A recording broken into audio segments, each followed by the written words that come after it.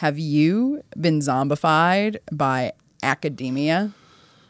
They're trying every day.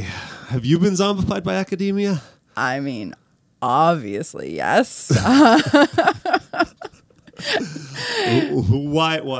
How have you been zombified? Oh, I mean, I spent a huge amount of my life, doing research with the hope and the goal of, like being able to have a life where I get to like do that as my living. And academia is the only real option for that. That's what they say. That's right? what they That's say. What they say in all the brochures. That's right. That's when you get starting in high school. You get the little brochures that say academia, your only real option. Right? It does kind of feel like that. So, yeah. I mean, to be honest, like yes and no. Yes, in the sense that, I am definitely in the system for sure. But I also, I have tried to maintain some level of like, not just being driven by like, okay, do the research that's most likely to get the job or the promotion or whatever. I've tried to, keep it like these are the things I think are important, are interesting. And, I mean, sometimes that's been risky because I've done a lot of really interdisciplinary stuff that doesn't really fit in the box. Mm-hmm. Sometimes I think I could have just as well ended up homeless as a professor because, it was like, I mean, maybe somebody will want a, interdisciplinary researcher like me, or maybe not. I mean, like if ASU didn't exist, like, I don't know, maybe my life would be very different. It would definitely be very different, obviously. So that's probably true. Yeah. So do you think it's a cult? Is academia a cult? Is academia a cult? I am required to say no. That's right. That is the correct answer.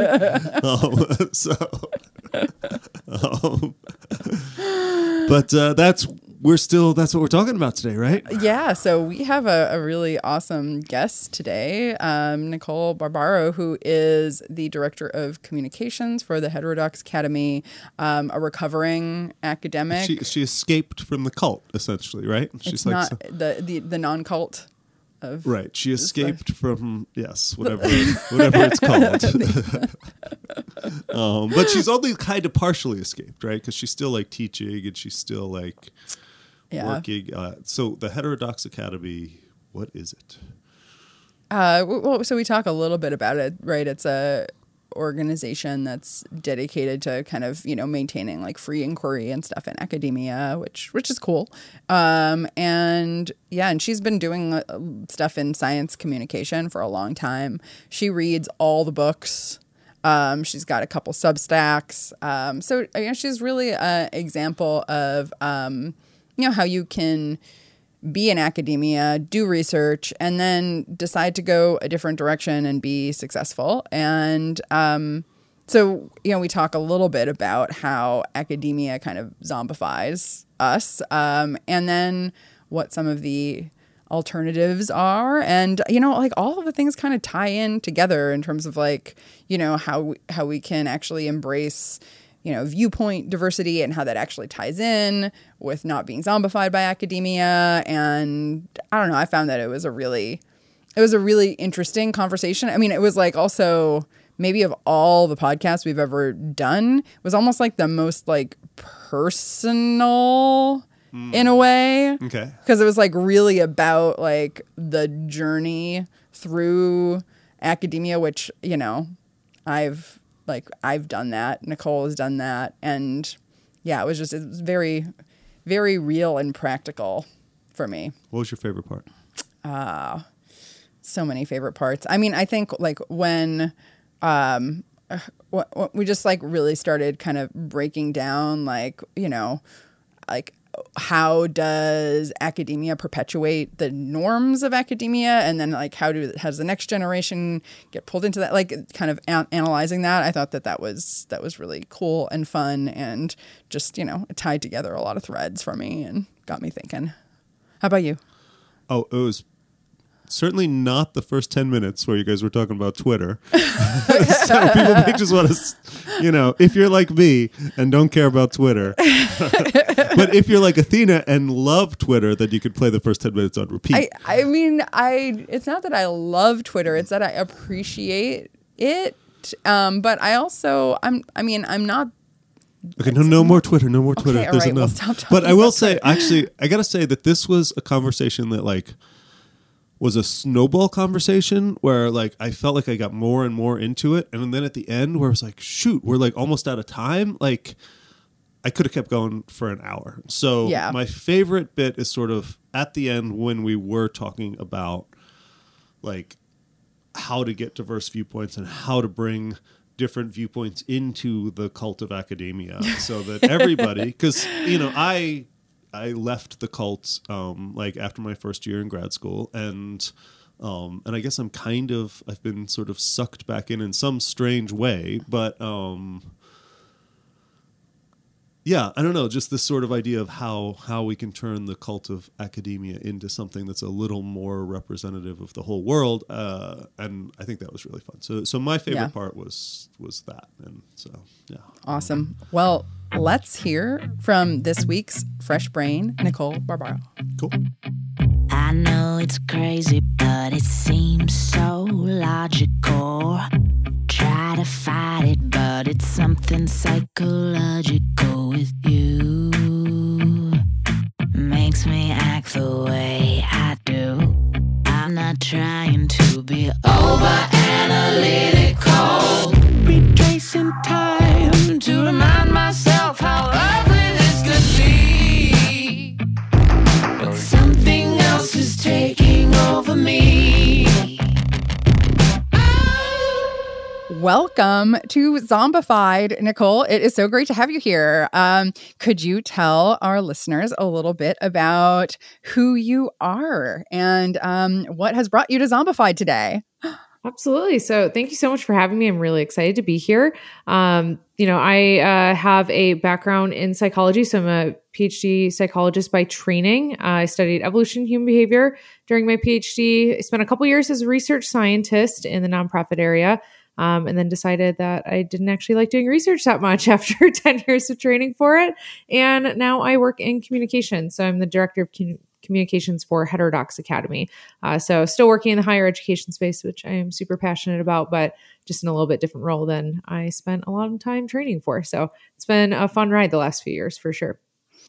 Awesome. And I thought it would be super fun for us to talk to you here because, I follow you on Twitter and I've like noticed, over the years, like you're always doing interesting science communication stuff and you're always it seems like you're always like pushing the envelope a little bit, challenging the way people are doing things, saying, okay, well, what if we do this new thing and how can we incorporate these new things? So you've definitely been on my radar. So I was really excited when you said yes to being on the podcast. Yeah, thank you so much for having me. I'm really excited for this. I mean, I've just been, Twitter's always a fun area. It wasn't somewhere that I was actually planning on getting on at any point. And someone in grad school, one of my friends was like, hey, there's all these really cool scientists like on Twitter. And, this is where the conversation's happening. You should get on there. And honestly, I got on in 2017 and it has led to so many interesting opportunities for me. I don't know if I'd be in the same spot career-wise, honestly, if I hadn't joined Twitter. And also, as a result, I get to do fun podcasts and talk to interesting people and meet so many awesome people that I never would have met if I was not on Twitter. So as much as we all like to complain about Twitter, it has led me to many cool opportunities. So yeah, I have a similar experience where I sort of have a love-hate relationship with it because, so many people who I never would have met, never would have connected to, podcasts I never would have been on, people who I never would have learned about. Mm-hmm. The illustrator for this podcast, Neil Smith, who's amazing. I found him through Twitter, and not only does he illustrate the podcast, but he's like a really good friend of mine now. So it's kind of hard to like, if you sort of think like, okay, what if you took Twitter out of my life? Like, how would it be different? Like the alternate universe game, right? Like, what is the alternate universe of my life without Twitter? It would be really different, actually.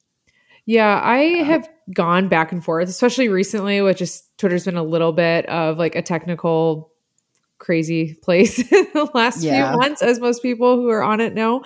And I've gone back and forth. I've kind of, my use of Twitter and like how present I am on the platform has kind of waned a little bit over the last few months, just kind of on and off. But I feel like, especially for me as someone who kind of, as a lot of people say, left academia, like didn't go the tenure track professor route after PhD.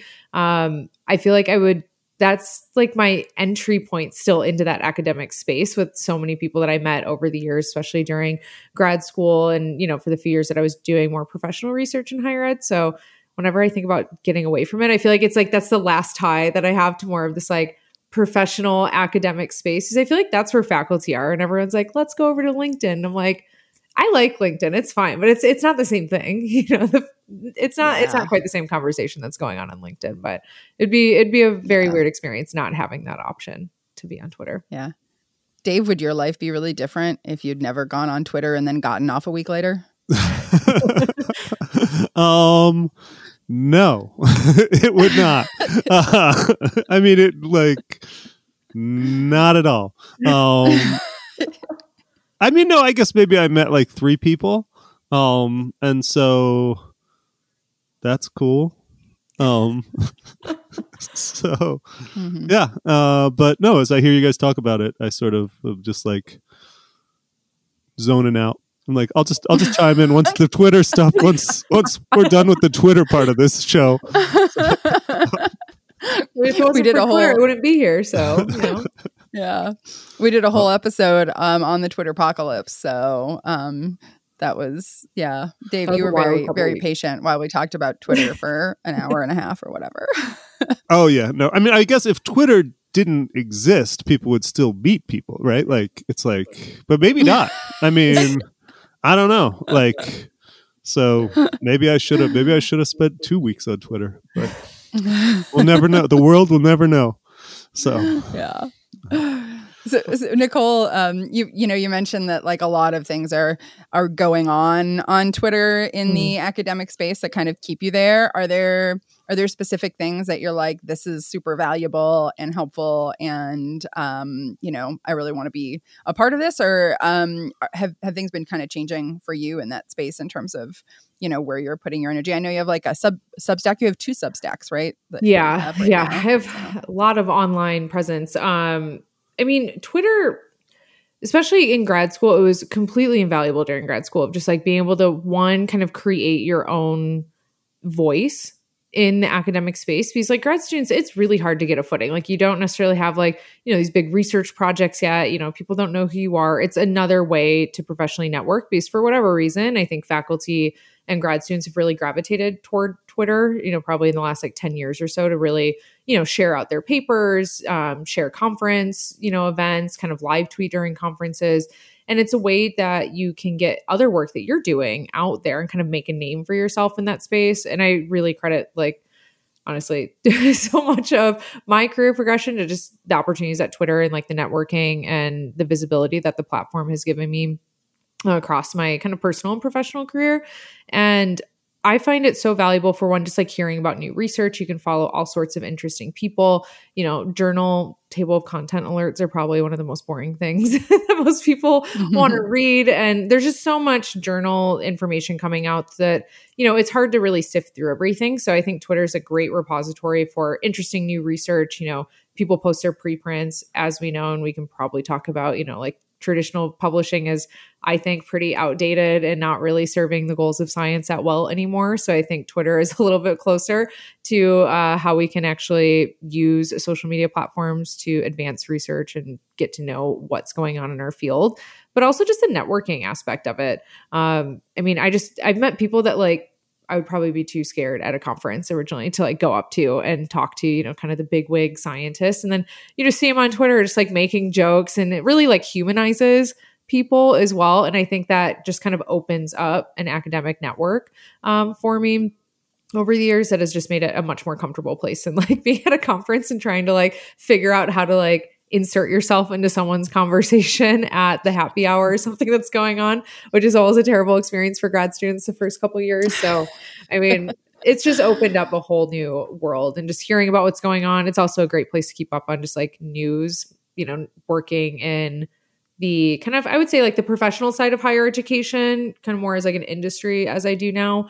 It's a great place to kind of keep up on kind of the drama, the news, what's the happenings of what's going on across higher ed. So it's a really interesting kind of like news curation platform for me at this point. So even if I go through phases where I'm not tweeting as actively, I still look at it and can see kind of what's going on. So it's been super useful for that. Yeah. Yeah. I want to ask a little bit more about the sort of transition for you, right? Because you were really, really active in academic space for a long time. And weren't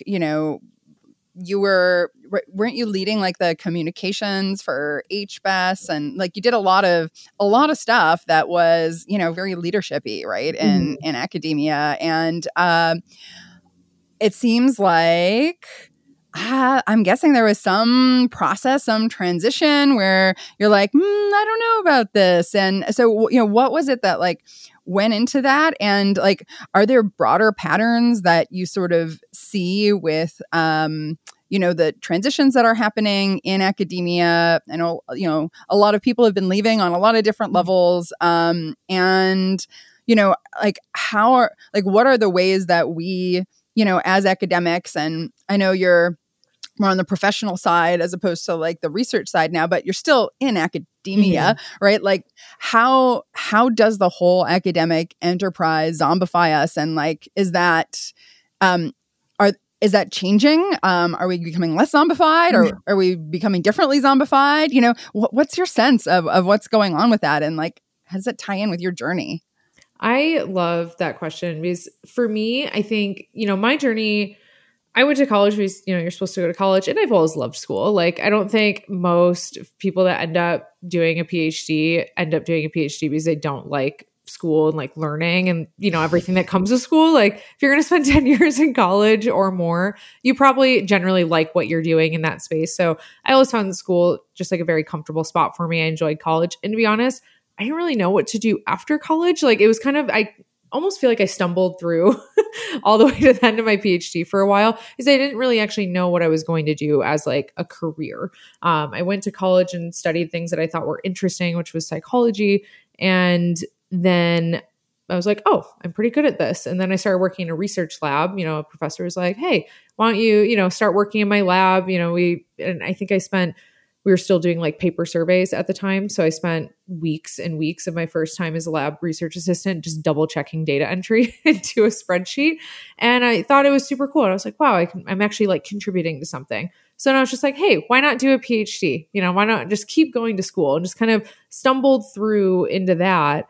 And then during PhD, the main thing that you're taught is, okay, you're getting a PhD, then you go become a faculty member. Like, that's the next step. And for so many people, that's the only step that's presented to them. So I think the further you kind of get into academia, especially once you start graduate school, the options in the conversation about what you're supposed to do after become incredibly narrow. And you have to do everything possible and sacrifice all these things to become a faculty member. And I think now, I don't know if the conversation actually is broadening, or I just know that the conversation's happening and I know how to get into that space.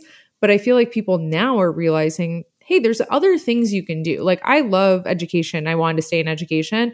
And there were so many different things that you can do in education. Like, if anyone's been to a university, there's a lot going on that's not just teaching and research. And, there's a lot more employees than just tenure track faculty members at a university.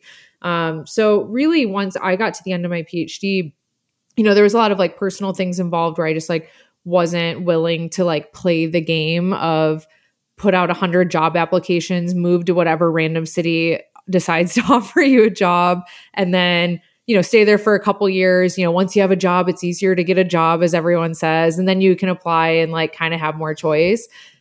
And at the time I was like 27 or 28 finishing up my PhD. I'm like, I just want to go somewhere and like finish, like I want to have a place and a house and, set up my life. And my husband, now my husband, like he had a career and everything that, we had to consider. So there was just like so much more into the conversation of how to become a faculty member that the idea is just like, sacrifice everything and whoever you're with will hopefully follow you and understand. I'm just like, well, that's not really a realistic conversation or realistic pathway for most people.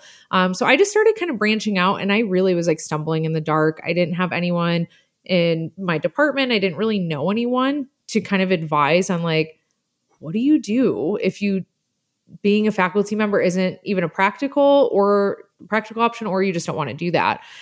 So I kind of found my way, and that's really where I started kind of engaging in the conversation online of like, just trying to share my experience of like, I write some blog posts about like, hey, what to do in an interview, what do you do if you realize you don't want to do research anymore after you train to be a researcher? So I've just been trying to like share that conversation. And I think kind of the public conversation, and by public, I mean online, mostly on Twitter, has really like branched out in recent years after realizing that, not everyone's going to be a faculty member. Most PhD students probably don't become a faculty member. So what does that conversation look like? What are those paths? So really just like getting out of that narrow view and just branching out into like all the millions of other possibilities there are.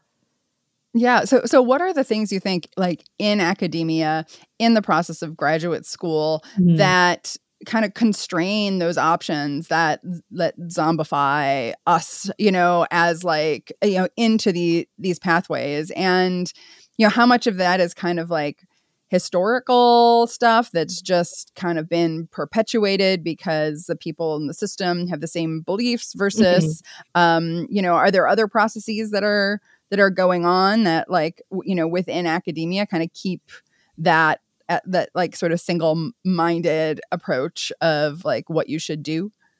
Yeah, I think there's a lot of things that are going on in that respect. One, when you're a graduate student, you're surrounded by a bunch of faculty members. So you have like, this selection effect problem going on that all of your immediate advisors and people that are giving you career advice and just general advice and whose lifestyles you actually see modeled in front of you every day are all people that narrow subset of people who made it to that tenure track position. So you just don't have any other experience. And honestly, for me in graduate school, a really eye-opening thing was just starting to date my now husband, who was an engineer. He went to school for engineering, graduated, got a job at a big corporation as engineers do. And then I just started to meet people, none of whom had a PhD and were in academia. And I'm just like, there's this whole world of adults out here that are doing other things after being surrounded by everyone which sounds so obvious. But when you're graduate school, you are working 7 days a week in the lab, surrounded by people, you're on campus. Like there's very little space for outside perspectives on life and outside views of what life looks like. It kind of sounds like you're describing a cult right now.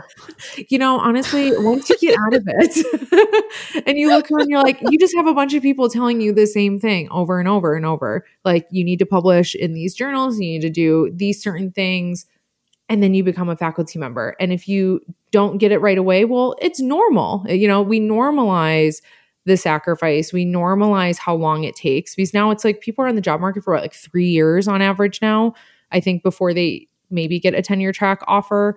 I was on the job market for 7 or 8 years. I had all these postdocs and, research positions, and it was, a long ass time. Yeah. So we really normalize that. We normalize it because it has become normal now.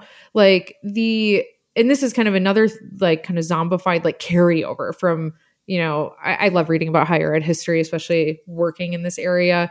And higher ed, we have a lot of things in place. So some of our professors that we're learning from have been professors for decades.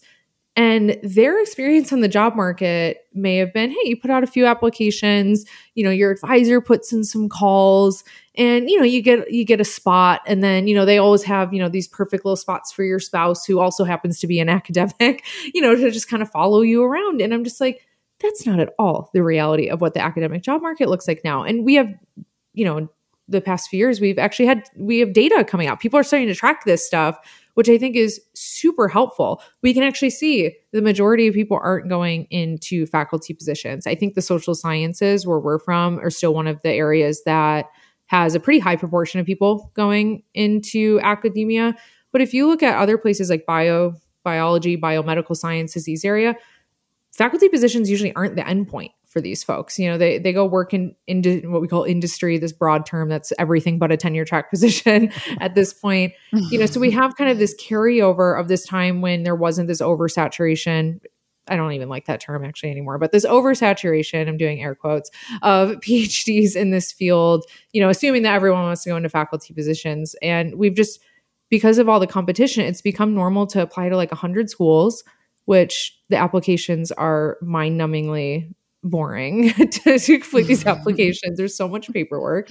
And then we just are surrounded by all these people that are like, hey, this is totally normal. It took me, you know, 7 years, 3 years, 5 years, however many years. Oh, you just have to, you know, hold out in, you know, these temporary positions that don't pay well for years and years on end. Just keep putting your life on hold because it's going to pay off. The sacrifice will pay off. And I just don't really like that narrative. Like, that works for some people and that's fine and that's great, but not everything's going to work for the same people. And for me, I'm like, I want a house. I want to go travel. I want to go do stuff. I want like kind of a steady 9 to 5-ish kind of approach where I can like settle down and like live my whole life rather than just like one piece of it. So I don't know. There's a lot in there. I mean, we can really branch off into areas on this. Yeah. Yeah. I mean, just from my experience, you know, I really wanted to have a family. And so I started having kids when I was in grad school. And then, so I had 2 in grad school and then 1 as a postdoc. And then I spent, you know, like so many years, like in, you know, these temporary positions and like moving around with, you know, 2 and then 3 small kids. And it was crazy. I mean, like I look back at that and I'm like, that, you know, like I did it, but like, was that a good part of my life? No, you know, like was it all worth it?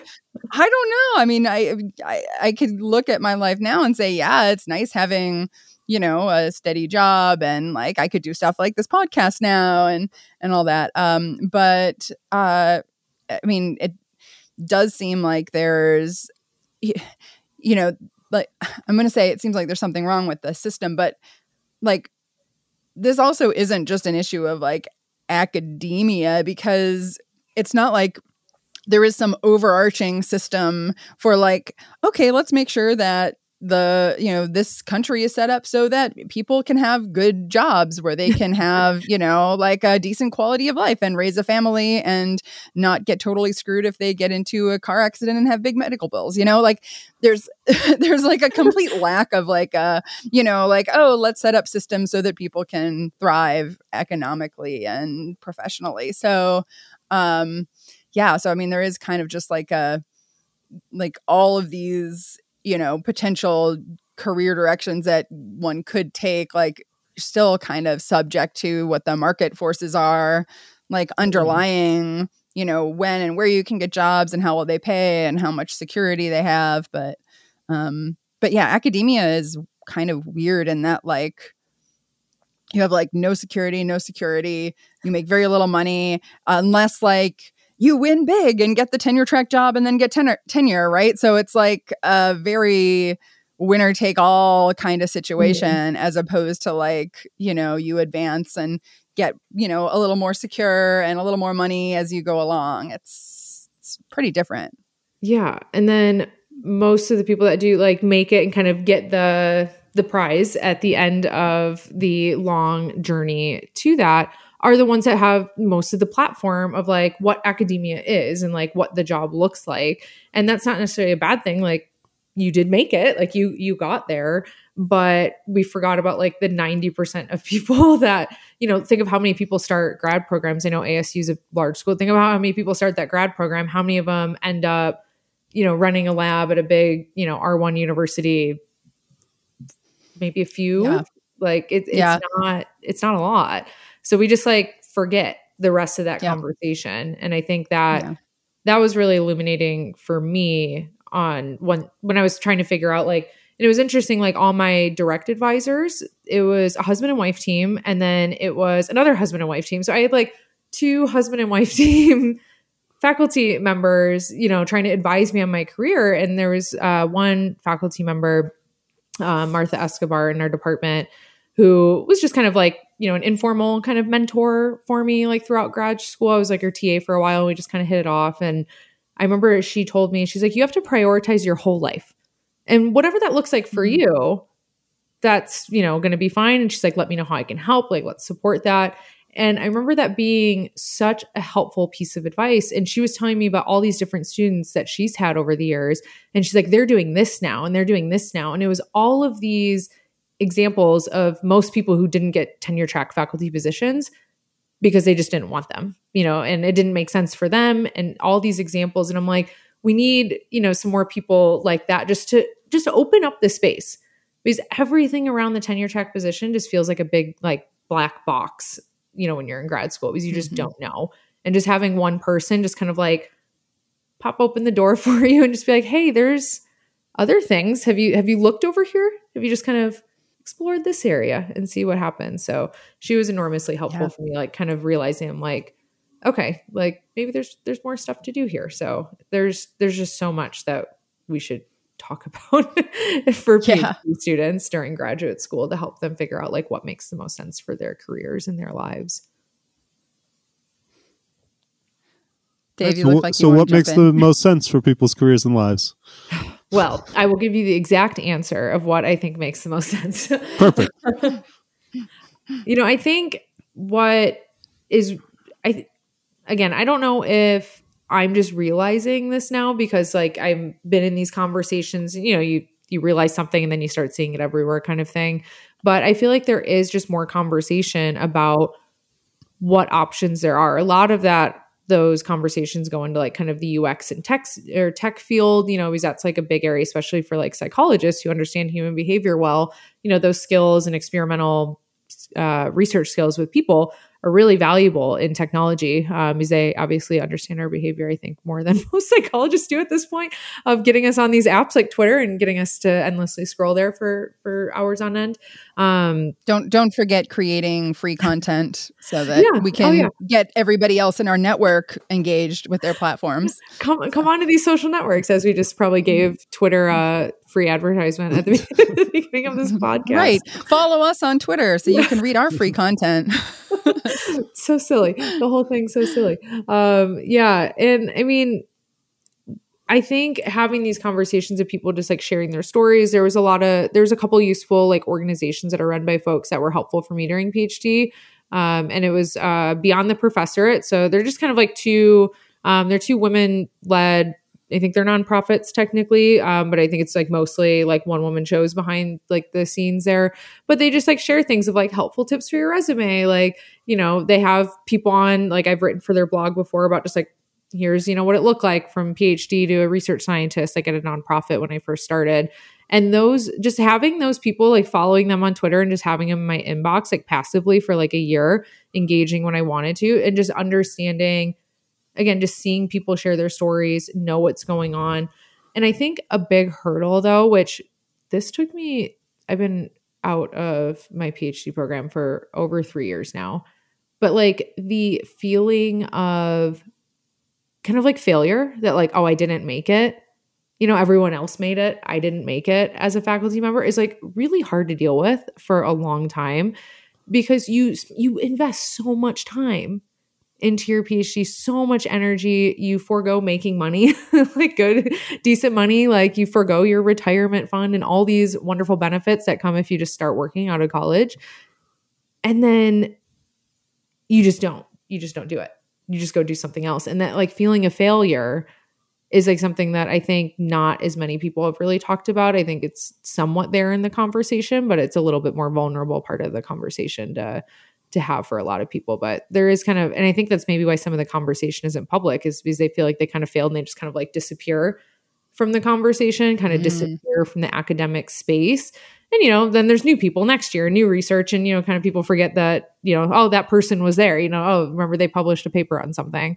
So there's a lot of, like, mourning that comes along with it, just because most people do their PhDs to, advance and do research and make a contribution and a big break and stuff. So there's just, you got to figure out what's good for you while not listening to kind of those messages or trying to overcome those things where it's like, you don't want to just, like, the sunk cost fallacy. You don't want to just keep putting time and energy into something just because you already spent a lot of time doing it. So, well, And, you know, when somebody leaves a cult, you have to just act like they never existed in the first place. So It's bad for the cult. It's bad one for of the the cult. rules, yeah, of the cult.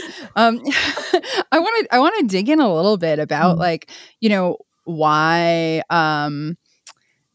academia perpetuates itself in the way that it does. Like, you know, who benefits from that? Like, why does it keep happening? You know, like what, like, are there specific I know that you know quite a bit about sort of the business behind academia too. So you know, why does it continue the way that it does? Who is the beneficiary of this zombification? This is such a fun question because I love looking at these things just by incentives. You know, as a psychologist, you know, we are complex animals, but we still just respond to incentives. What are the incentive structures within academia? And I think, especially for perpetuating, let's say we have PhD students come into the program, we want to get them placed into faculty positions, tenure track positions. And you know, a lot of the reasons why we do that is it looks good for the professor whose lab they're coming out of, because that's the only way that you get the best PhD students is by showing that you're a successful professor. You know, you can help them publish, develop their research ideas. And that's a big selling point for professors trying to recruit people, especially at big universities, of like, hey, 90% of my students have made it into a faculty position. Don't you want one too? Like, come to my lab. So there is a benefit for the professor of making their lab look good, which helps them recruit students. It's great for the department, right? Because the department is also trying to recruit students as a whole, you know, beyond just each individual lab. But, you know, placement rates are one of the big things that departments advertise, especially high-ranking departments. You know, academia is a hierarchical system full of, you know, all the way from the Ivies, you know, to research institutions, all the way down the hierarchical ladder. And so departments want to advertise that we can, you know, place our students there. And if you have kind of those incentive structures in place where like a main valuable thing is perpetuating more PhDs that get faculty positions, then everything's kind of structured around those things. And then you have, you know, again, the problem that the only people that are working in departments are people that have made it through all the sacrifice and the long road to become a professor. So you have like that selection problem where they just don't know what else to say. Like, you know, I don't have that much advice for people like in big tech UX work because I don't have that experience. I don't know what to tell you. Like I can kind of tell you some broad, you know, things that I know, but I don't know much about that. Like I can tell you about the higher ed nonprofits and academic societies, as that's kind of the area that I work in. But professors, if you're around a bunch of professors, they know how to tell you how to be a professor. And so they continue to do that.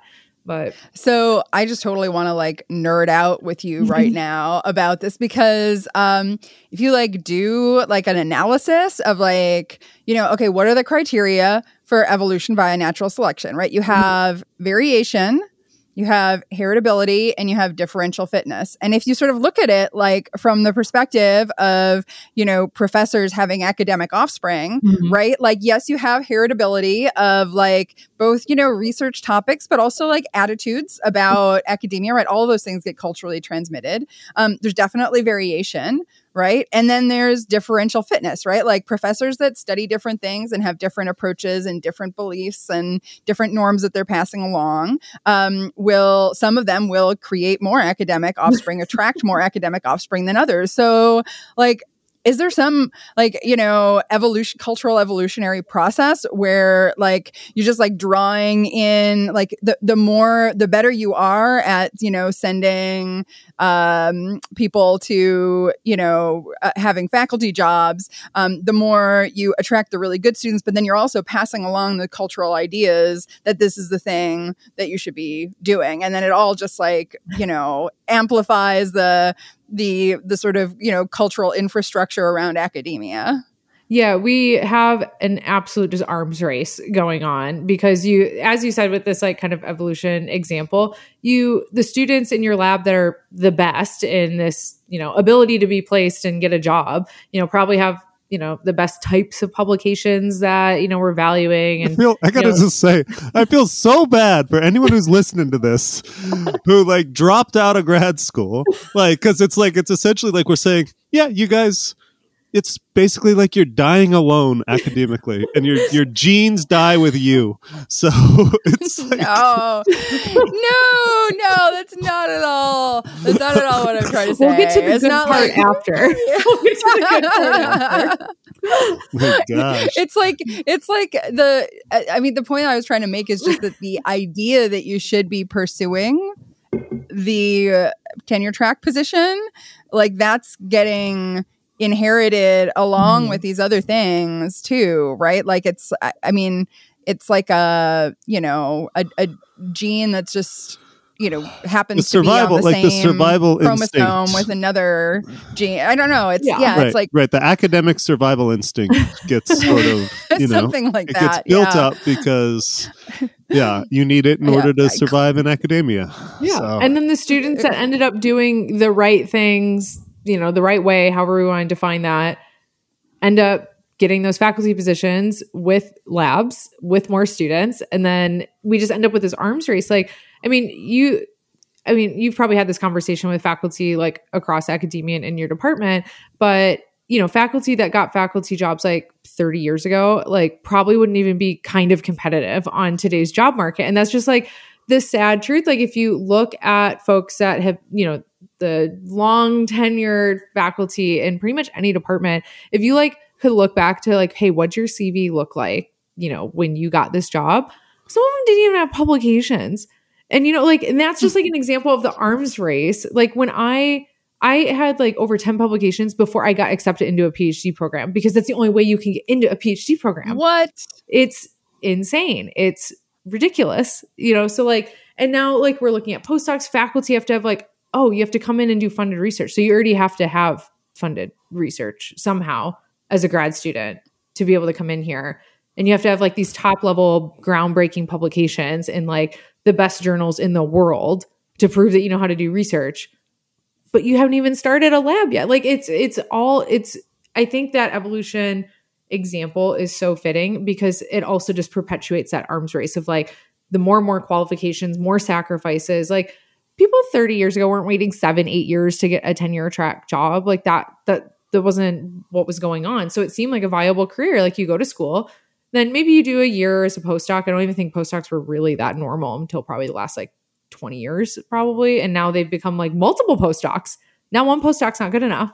Now you have to have multiple postdocs. Like it's so much. And for at least what I view and a lot of people that have left academia, it's just like it's a high risk, high reward strategy. I would maybe say, you can get it all.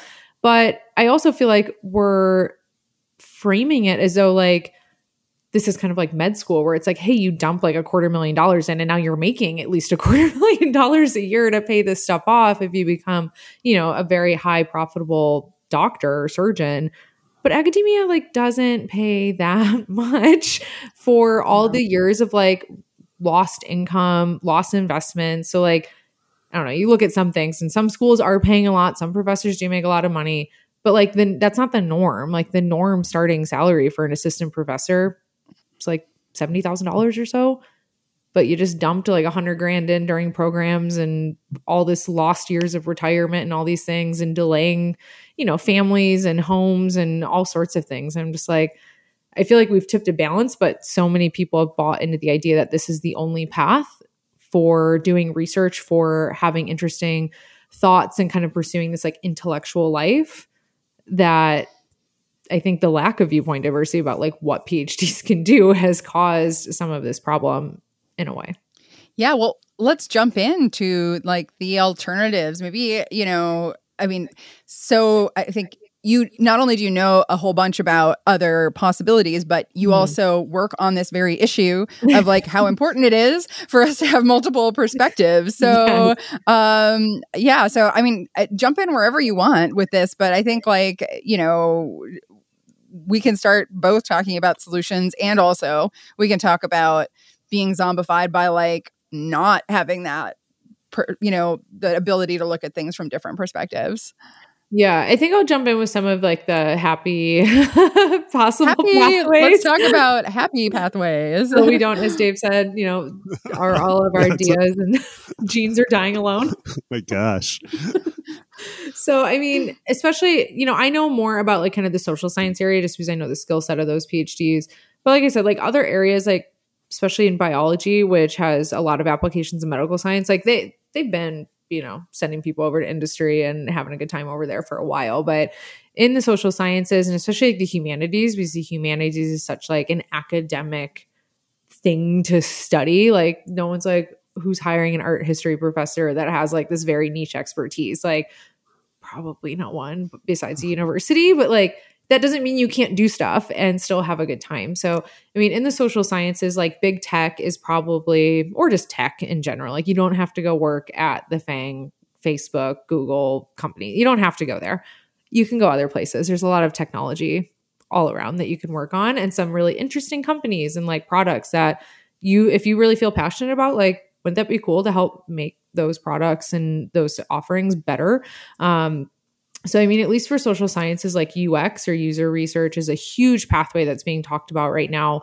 It's been an unfortunate kind of target in some of the recent like big tech layoffs that have been all over the news because they went kind of like hiring crazy during COVID.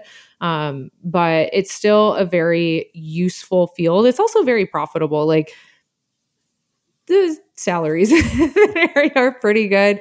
There's a lot of like, especially for women, as we know, a lot of the research, like women don't negotiate as well. They tend to make less. Like we know that data. So there's a lot of like crowdsourced spreadsheets for increasing pay transparency and stuff. So I think there's a lot of good conversations outside of academia in terms of ways that you can really make a very comfortable living with your skill sets and still applying a lot of the knowledge that you've learned, especially if you're a psychologist or social scientist.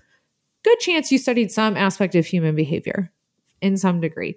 You probably know a lot about human behavior and can apply them. So like these user research areas are really, really helpful.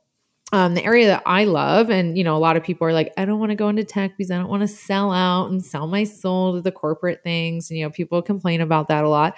Well, guess what? There's this whole area of nonprofits that are trying to do mission-oriented and impact-focused work to help our world. Go help the world. Yay. Like go help the world, like go make an impact. So that's the space that I've been working in. Like I wanted to stay in education. Like I'm passionate about education. I think there's a lot of problems. We can complain the best about the things that we know the best, I think, in my opinion. So I can complain about education a lot, but there's a lot of, I think, ways that we can help reform and make education even better for people individually, the return on it, their experience in it, and also just as an institution, because I think it's probably one of the most important institutions that we have in our country. And I think it's really helpful to make them better. So, you can work in the nonprofit field. Those jobs have been great for me because typically nonprofits are smaller teams. Like you kind of wear a lot of hats. If anyone has ever followed me or like looked at my CV, you can see that I wear a lot of hats. Like I like doing a lot of things. So for me, it feels like a better fit to my skill set because I get to do a whole bunch of stuff every day because I work on small teams. I get to learn all new things, kind of play a bunch of different roles. Things move really fast, which Can you give me better? Some examples of like what would a morning or a day look like in terms of the different kinds of things that you do?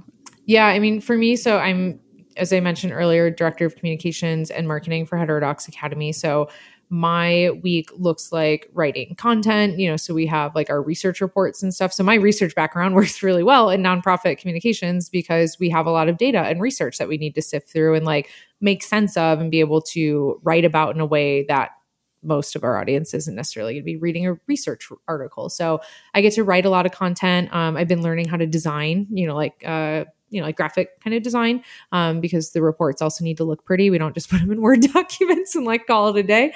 So we have to make it look cool. I run all of our social media accounts.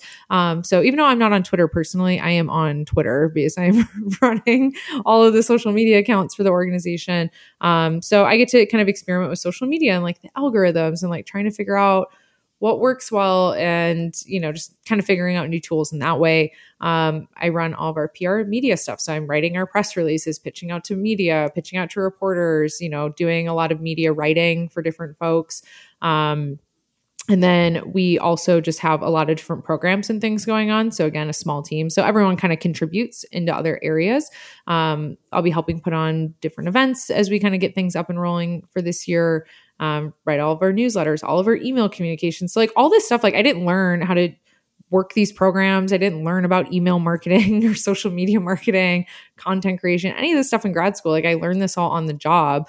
But it was just like, you kind of take a little thing that you're interested in.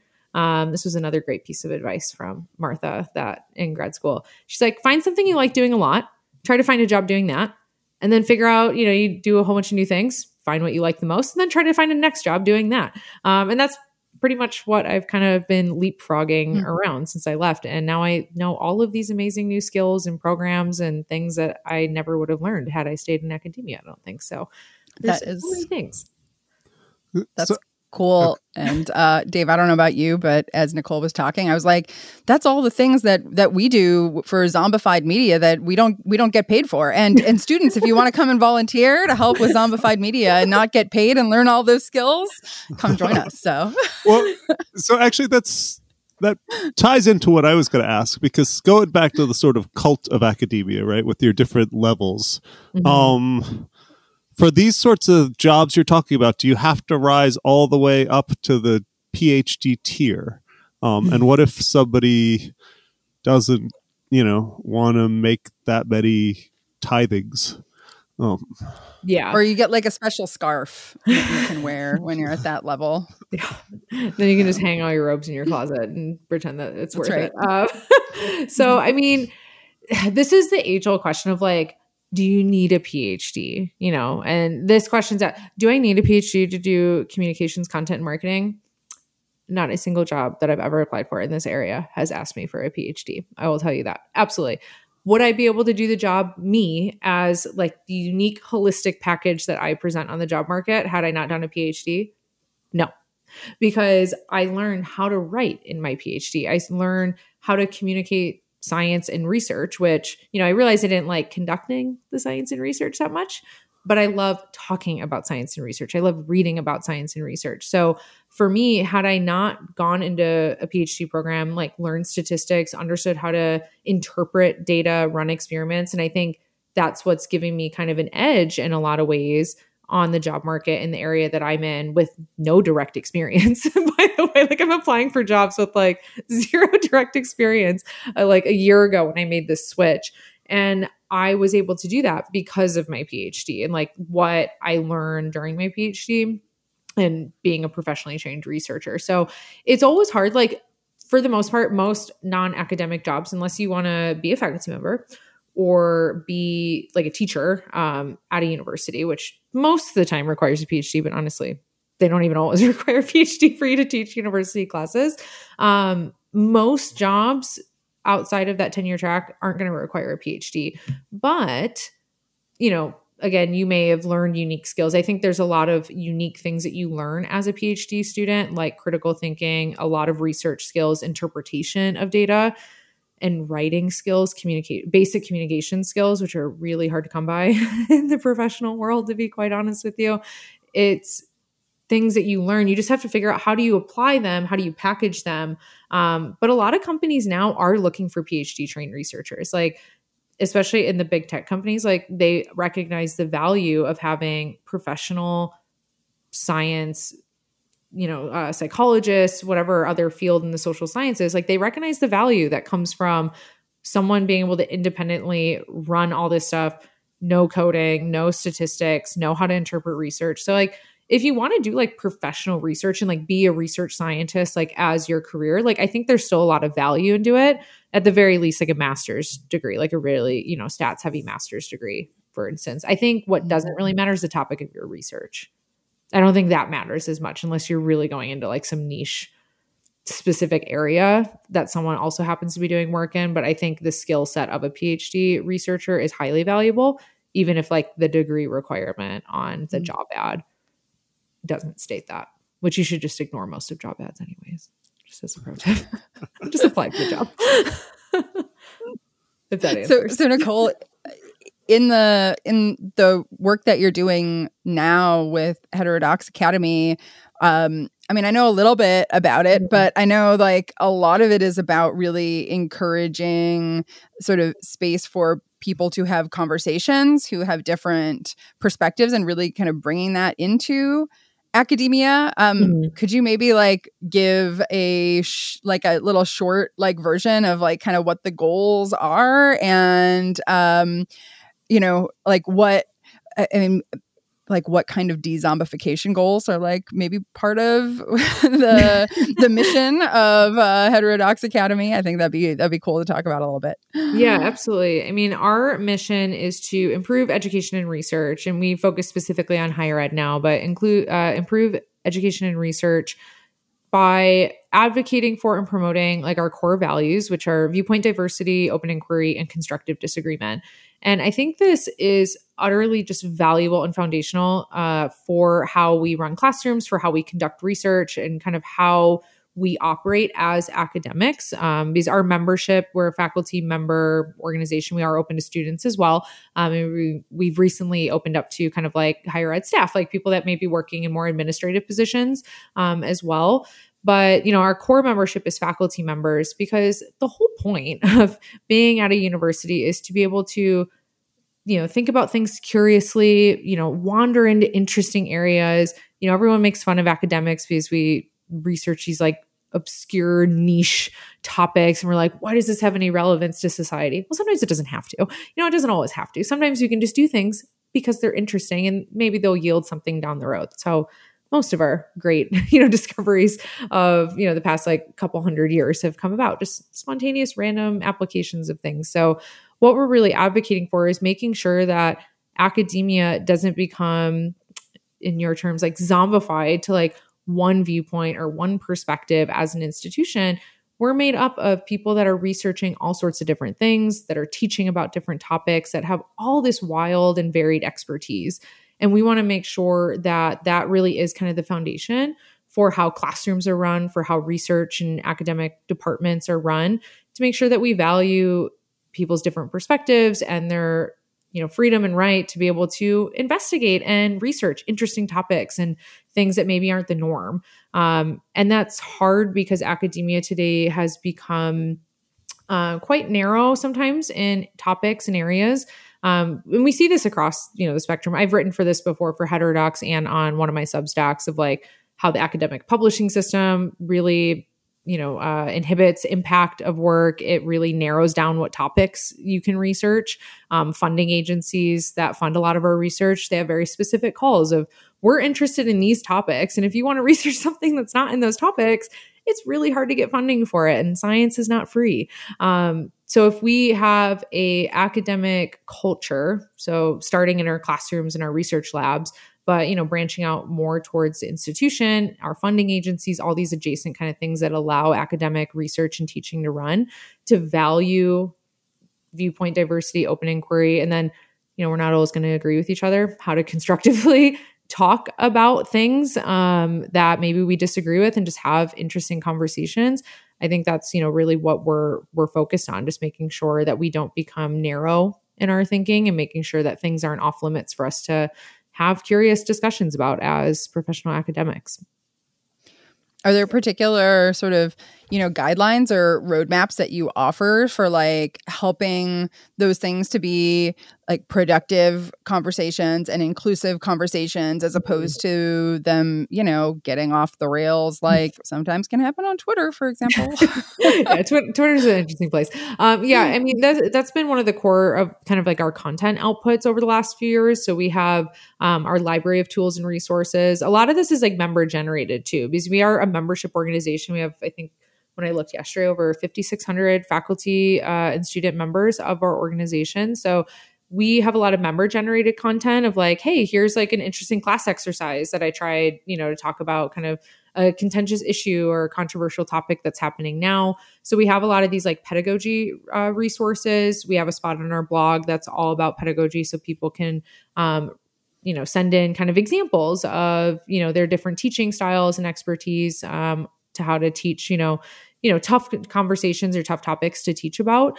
And we have recently, back in the fall, released like this giant best practices guide that was contributed by a bunch of our members of like for tips and kind of how-tos for folks all the way from the top at like administrative and like president level at the university to faculty in their classrooms and even students on campus who want to help like organize. So that's part of our tools, and we're kind of like revamping all of our content and approach and everything this year, which I am very excited for. So hopefully we'll be getting even more of that kind of member content out and really be kind of a clearinghouse for members to contribute tips and ideas for other professors.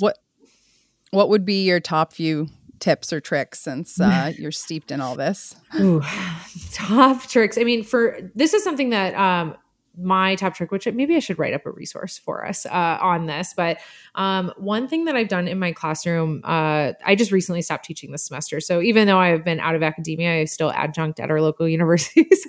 Again, love being in the classroom. But one of the big tips that I have is, and this is really why social media, and I mean, this is like a classic psychology effect, but we need to humanize people. Like, remember that we're talking to real people with, a real life and personality and conversations and all these different things. Wait, what do you mean? Like when we're talking to them in what context?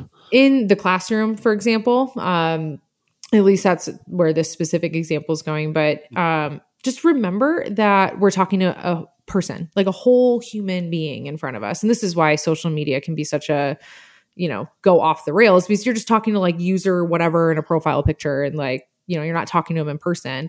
Everyone's conversations are going to be much friendlier when you're talking in person. And I think, something that we've shown in our research too is, for the last few years, everyone's been primarily learning online. And this year is kind of the first year that I think things are pretty much back to normal, in terms of in-person teaching and learning. But something we found in our campus expression survey is that, especially during the years of COVID, like the less interaction students have with each other, the more interaction they have with students, the less likely they are to like have a negative response to them or be less fearful of like talking about things. So like when we actually just interact with other people face to face and have a conversation with them, we are much more mild than like what the news headlines and everything suggests, which isn't that surprising if you actually have a diverse group of like friends in a social network who don't all agree on everything. Like, you can talk to your friends about controversial things and it usually doesn't blow up into like this horrible thing like we see online. So I try to replicate that in my classroom and just trying to humanize the other students in the classroom. Because usually, like, say I taught development courses at university, and you would have a big lecture hall of like 100 people. They don't know who they are. They know maybe who the one person is that they came to class with. So I go all the way back to elementary school. They make name tags. Every single student, no matter how big my class is, makes name tags, and they have their name tag on their desk. And what happens throughout the semester, one, it's way easier for me because I can't remember everyone's names. We did that too in our class. It's awesome. It helps so much. I'm curious of how this works in your class, but in my class, we, especially in the upper level, like seminar discussion courses, we all sit in a circle and people start talking to each other by name. Hey, I disagree with you on this, or so-and-so made a good point. I really like what you said here. I want to add to that. And now we remember we're having a conversation with other people, even when we bring up these really contentious topics that are getting all these headlines and everything's divided and polarized and awful. It's not when you actually just talk to a person like straight to their face. So we have to like think of ways on campus to humanize people, get more actual interaction going. That's not only like online interaction. And my students bring up all sorts of things. Like, I teach in a very interesting area. I'm in Utah. I teach down in Provo County, which is probably one of the most religious counties in the country, I would say, pretty close to it. And I teach about evolution, which on the surface would be a very tense thing, but it's not, because my students feel comfortable just bringing up their beliefs and other people's beliefs all within the conversation, because we remember that we're human. So, tips like that, like, and that's the little thing, just make some name tags and like actually use people's names. That's just like one small example, but those are the kind of like tips that we have like in our best practices guide of just, little things that we can do in the classroom, for example. sounds like a lot of it is about just creating a basis of trust, Mhm. right? That you can say what you think, you can bring up an idea, that it's not a space where everybody's looking to jump down everybody's throats about Yeah. things, right? It's like, hey, we want to have a conversation and try to Mhm. understand things together. But then how does that mesh with weeding out the less successful students on the way to the top of the cult, right? I mean, shouldn't they feel bad? We should select them out. No, I'm just kidding. Just by name now, right? Just be like, listen, Just call them out by name. or maybe just have a ceremony where they have to tear up their name tag if they're, and then they're out. It's like Survivor. Like Yeah, you've been voted out. You could have a torch. You just burn their name tag, and so You've been voted out of the discussion circle. No more for you. Prove you're not a zombie to stay in class. That's, we do that, actually. Literally, we did that today. So, yeah. That's awesome. go ahead. Go ahead. Oh no, I was just going to ask, just sort of going back to this sort of combination of the cult, right, that sort of weeds out people, and trying to create diverse viewpoints. Like, are those? How do we intertwine those? How do we? Yeah, the $1 million question. I don't have the right answer for you. I can provide definitely my perspective on this. So, I mean, again, higher education is a very hierarchical space, right?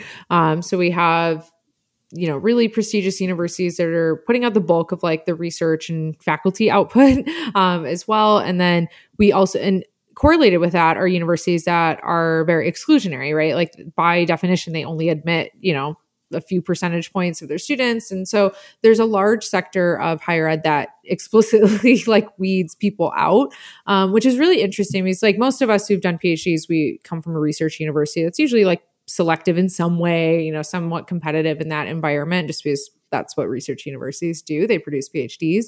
But I actually have been teaching for the last few years at community colleges and open access colleges, which I have thoroughly enjoyed. Like, it's not the university that I went to, but what I love about the broad access university, Utah Valley, where I was teaching at for the last few years, anyone can come in. You have a much more diverse mix of students in community colleges and broad access universities. You have adult students that are coming back, especially for me, because I was teaching night classes because I still have a day job.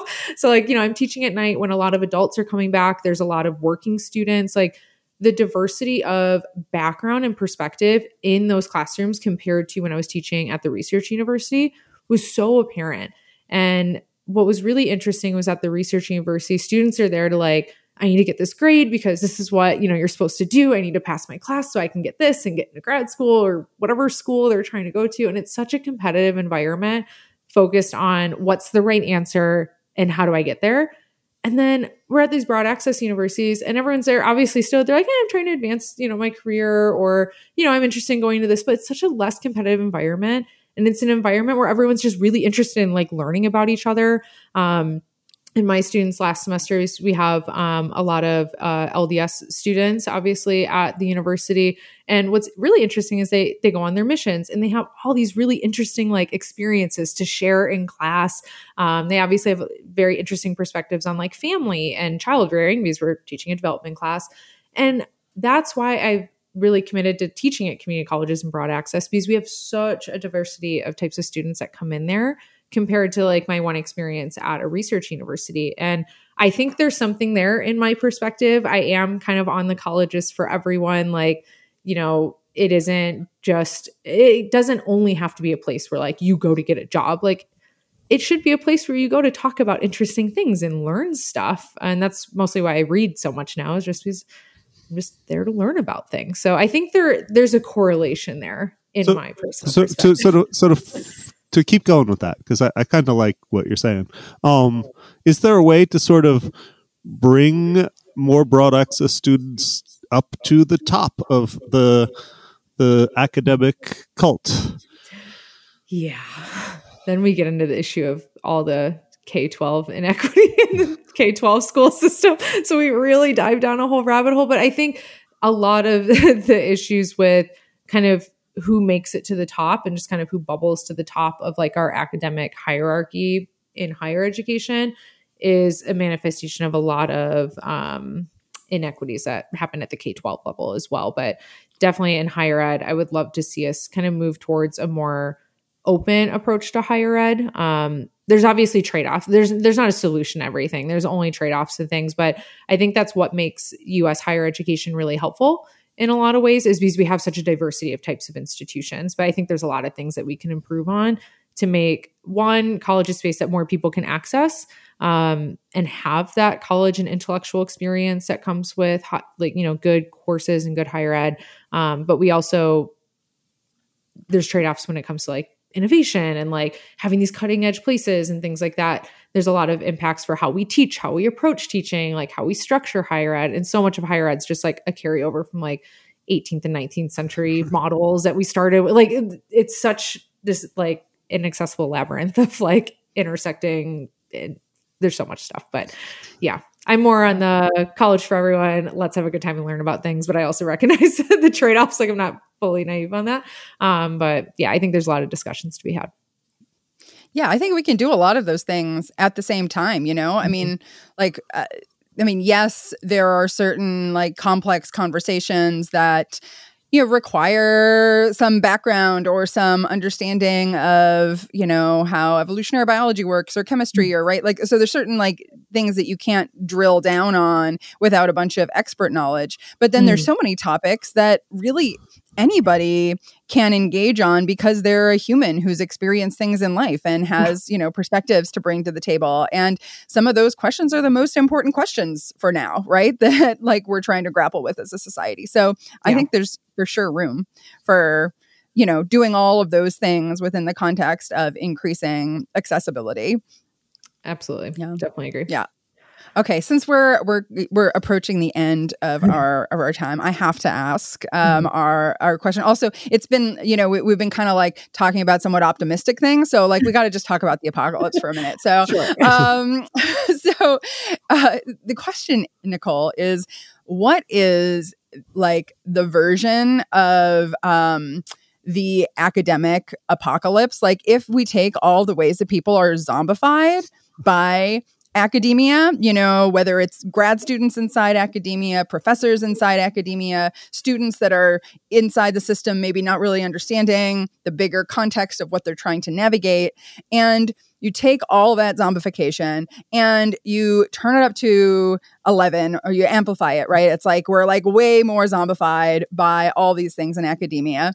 What kind of apocalypse is that? Like, what does that look like? I think for me,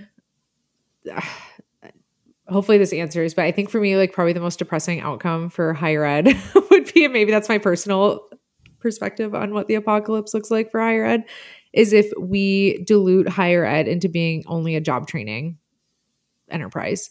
And I think that would be really sad for a lot of reasons. I think there's a distinct difference between education and learning. You know, those are two different things. Like we can learn and we learn all the time without education. And I think that's a lot of folks' perspective of like, oh, it's YouTube University now, you can learn anything online, whatever. Like there's no value to college. We just need it to credential what you know so we can put it on our job resume and get a job. And I think that is such a sad view of higher ed. And I think, you know, there is that push of like, we need a return on investment. Like there's no purpose to invest, you know, federal and state funding in our higher education institutions if people are getting art history always gets thrown in here, but an art history degree and there's no job left after, like, what's the point?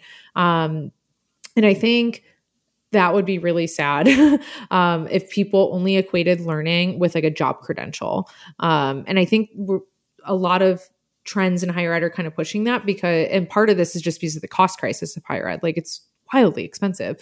But people should be able to go to higher ed and study obscure topics. Like that is the beauty of higher ed. They should be able to go to education, study topics they're curious about, and not necessarily be so zombified into this idea that everything I learn must be applicable to a job. And the only reason I'm at university is to get the grades, get the credentials, and get the job. And I wrote something about this inside higher ed back in the fall of like rising tuition killed intellectual curiosity. And I think all of this stuff happening in higher ed, and, you know, worried that we might continue too far on that. And higher ed is just that job training enterprise, like where higher ed should be the place that, like, what a privilege it was in graduate school to be able to sit around, not make much money, but that's fine. But to have just like a full-time space to just think about stuff that like didn't matter in air quotes because it's not applicable to anything. So my apocalypse of higher ed is just higher ed is a job training enterprise that we just are credentialing and paying for rather than a space to widely and curiously explore ideas and science and arts and all these different things. And that's what it should be for. And we should fund that. That should be funded for publicly because that, one, makes our nation more beautiful because more people with more interesting ideas are there. We're not just plugging into job requirements, which sounds really gray and boring.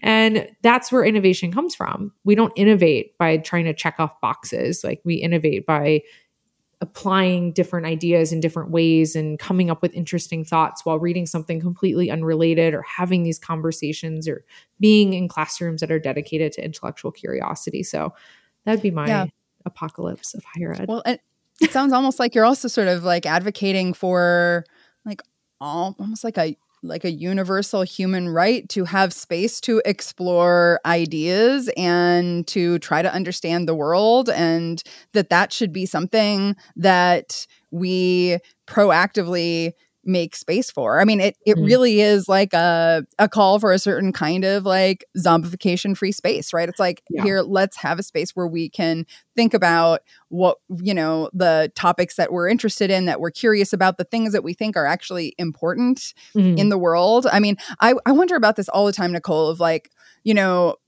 so I have 2 teenagers and then, I'm teaching students all the time. And there's this like level of distraction that has just been increasing as the world has been getting more and more fucked up. And sometimes I'm like, like on a certain level, that makes sense that like you should be more distracted when like there's all this shit going on, that your brain is like, should I be paying attention to this and this and this, or should I be, like trying to understand this chemistry right now? Like it kind of makes sense that, students would be more distracted when there's shit going on in the world, that it would be good to understand because it might be relevant for your survival and the continued survival of humanity, like it could be important.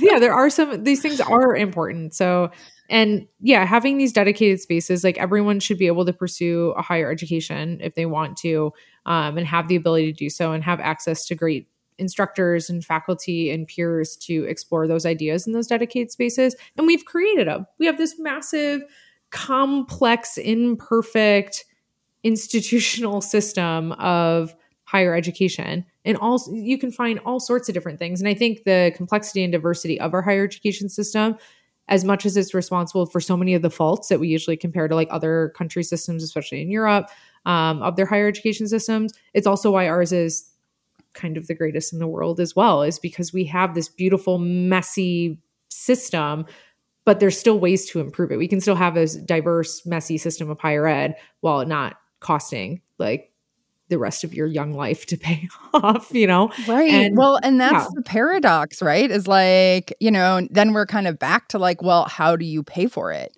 How do you make it possible? Investment. It's not a cost. It's an investment, not a cost. Unlike as a public good, like you think it should be paid for by the government.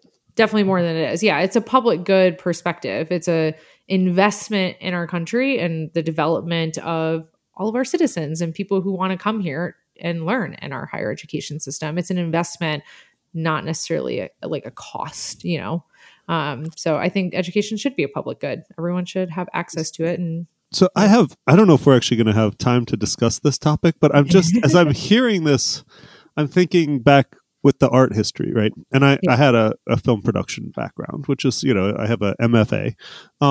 And I talk to Athena about this sometimes where I'm like, no, I kind of wish somebody had sort of steered me towards something a little more practical, right? And so I guess the flip side that I would want to know at some point is, do educational institutions have a responsibility to gear people towards, you know what I mean? Because I think a lot of times, going back to what we were saying with the cult, people think whatever you major in is going to be your career forever, right? Yeah.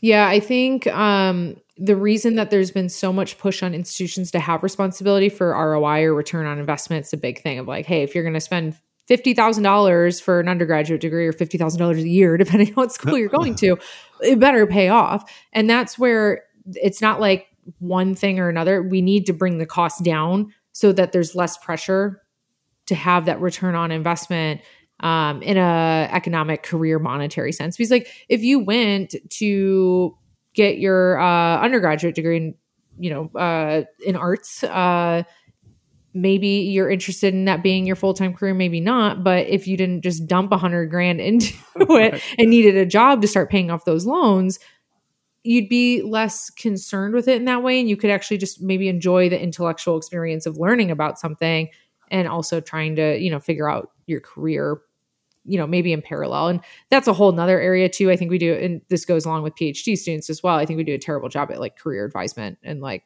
advisement for students in terms of what to do in education, because we do have, if we want this complex, messy, diverse higher ed system thing that we have going on here, we need to do a lot better to help people navigate it in a way that makes sense for them, while also making it not cost, an arm and a leg to go explore something that you're interested in.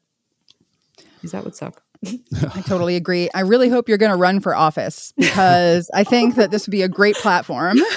Invest in education. Yeah. Well, you have to fix a few things to get on that ticket, but yeah. Do we want to ask about the best case scenario? The utopia? Yeah. I think the best case scenario version is probably written about pretty well. My view's pretty aligned with John Warner's view. He wrote a book called Sustainable, Resilient, and Free. And he lays out a really good case for a publicly funded higher education system and like what that would look like. And I actually wrote a response on my Substack after of like, okay, but what about the research part? Because he's super focused on education, which is obviously the core of our institutions. But we have this big, messy system as well. And our institutions are also a place of innovation and research. And, that helps advance us as a nation as well. So I think having a view where college is near free or very, very low cost, like, back in the day when people were like, oh, you just work a summer job and, you can pay off your tuition. We need to get back to that, where it's like reasonable. It's a reasonable cost to pay, while really centering our institutions on education. So right now, and this is a platform that I've always advocated for in higher ed as well, is we should have separate tracks of professors, one for teaching, one for research. There are the golden few that are excellent teachers and excellent researchers. But to be honest, most of the researchers I talk to, like teaching's a time suck. I haven't updated my slides and we're still using only slides. Like I haven't updated my slides because of my research and, teaching. We incentivize that. Like, oh, you're a journal editor, you can get a course buyout. Like, taking away teaching duties is seen as like an incentive for researchers. And that should be fine. Like some people, if they really want to do both and can do both well, then fine, so be it. But we should have, the UC system does this pretty well, or at least better than other systems I've seen. They have teaching professors and research professors. So both are tenure track, both are, in that line, but the tenure track teaching professors focus on teaching full time and they're actually paid in parallel with the research professors are not just the lecturers at the lower rank. And I think separating those job duties, because if you look at the job duties that you have as a researcher and a teacher, those are a lot of different jobs. And like, why should we expect researchers to be the same exact skill set as great teachers? It doesn't make sense to me. So I think a really low cost or mostly publicly funded higher education system, kind of separating out kind of different jobs for teaching and research so we can still fix research innovation. And then whole thing that we probably don't have time to get into on this time, but just like the incentives around researching and publication and funding and that whole area as well to help make sure our research is having the most impact as possible. But that'd be my small utopia version. Yeah. And then the students are all coming to class, sharing their thoughts and feeling safe to, trust everybody in class. And then the students come up with the ideas that end up saving the world. Yeah. And maybe it's idealistic. That's fine. We don't want to be naive that there's not trade-offs and costs and all those things that come along with it, but we should still be striving to work towards something rather than just complaining about it or just being like, oh, that's the way it is and we can't fix anything. I don't think that's a good approach either. Yeah. And, and I mean, I was kind of tongue in cheek, but I do genuinely think that like, we're not going to figure out how to deal with the crazy problems that we have in the world without having young people at the table too. We can't just be like, oh, us who have studied all of these complex things for so long that we can't even talk to people who haven't studied what we know are going to figure things out. It's like, no, like, we need to be in teams and we need to have like people at the table who understand like how memes are affecting the world. I was just talking to Dave about this. I'm like, I don't understand how, like, what is going on, like in the, meme world that my kids inhabit. And like, I need the students in our class to teach me so that I can be culturally competent and understand the world. So I do think that like, a lot of times we sort of like, have this attitude that the transmission of information only goes from the old to the young, but sometimes it goes the other way because there's all sorts of crazy cultural stuff happening, among young people that is important, like it's, we can't just be like, oh, that's just, those silly young kids doing their silly kid things. Like, no, like there are important things going on there. Yeah. Exactly. And that tension between kind of the young generations and the older generations is also super productive for like driving things forward, but it's a good tension. Like it's a good friction that we have there. So, it's all very complex, obviously, but I think, we should always be striving to improve things and, rather than just kind of throwing your hands up. The natural way that it is like, no. Yeah. Yeah. Any last thoughts for our listeners about how to not be zombified by the cult of academia? I mean, my go-to is just read things. So, I'm not a student anymore. I don't teach anymore. I'm scared of like losing touch with like innovations and things that are going on. So I always read. I'm a big reader. Obviously, you mentioned earlier, I have a Bookmarked Reads Substack where I share all the books that I read. So I read nonfiction because the real world is super interesting. And we have a lot to learn about the real world. So I read a lot, try to read as widely and diversely as possible on all sorts of different topics. So that's kind of my personal approach to avoiding being a zombie. I love that. So either read widely or just read Nicole's Substack about all of the books that she has read. And you can get the summary. That's right. So a more efficient way. Nicole, thank you so much for sharing your brains with us on this episode of Zombified. Thank you so much for having me. It was a wonderful conversation. And if the whole world says that we're cool, we don't need nobody anyhow. But if you don't want to fall in love, you better tell me right now. And if the whole world says that we're crazy, we can burn this motherfucker down. But if you don't want to fall in love, you better tell me right now.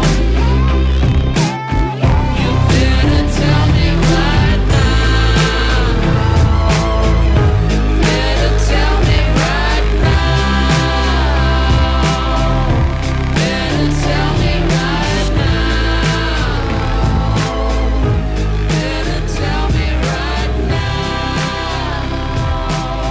You better tell me right now.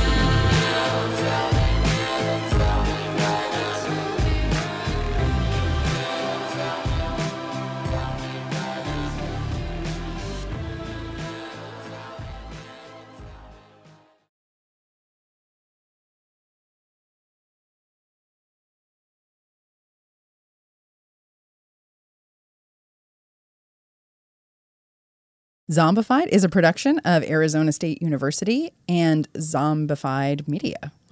And we would like to thank everyone in this cult who helped make today's episode possible.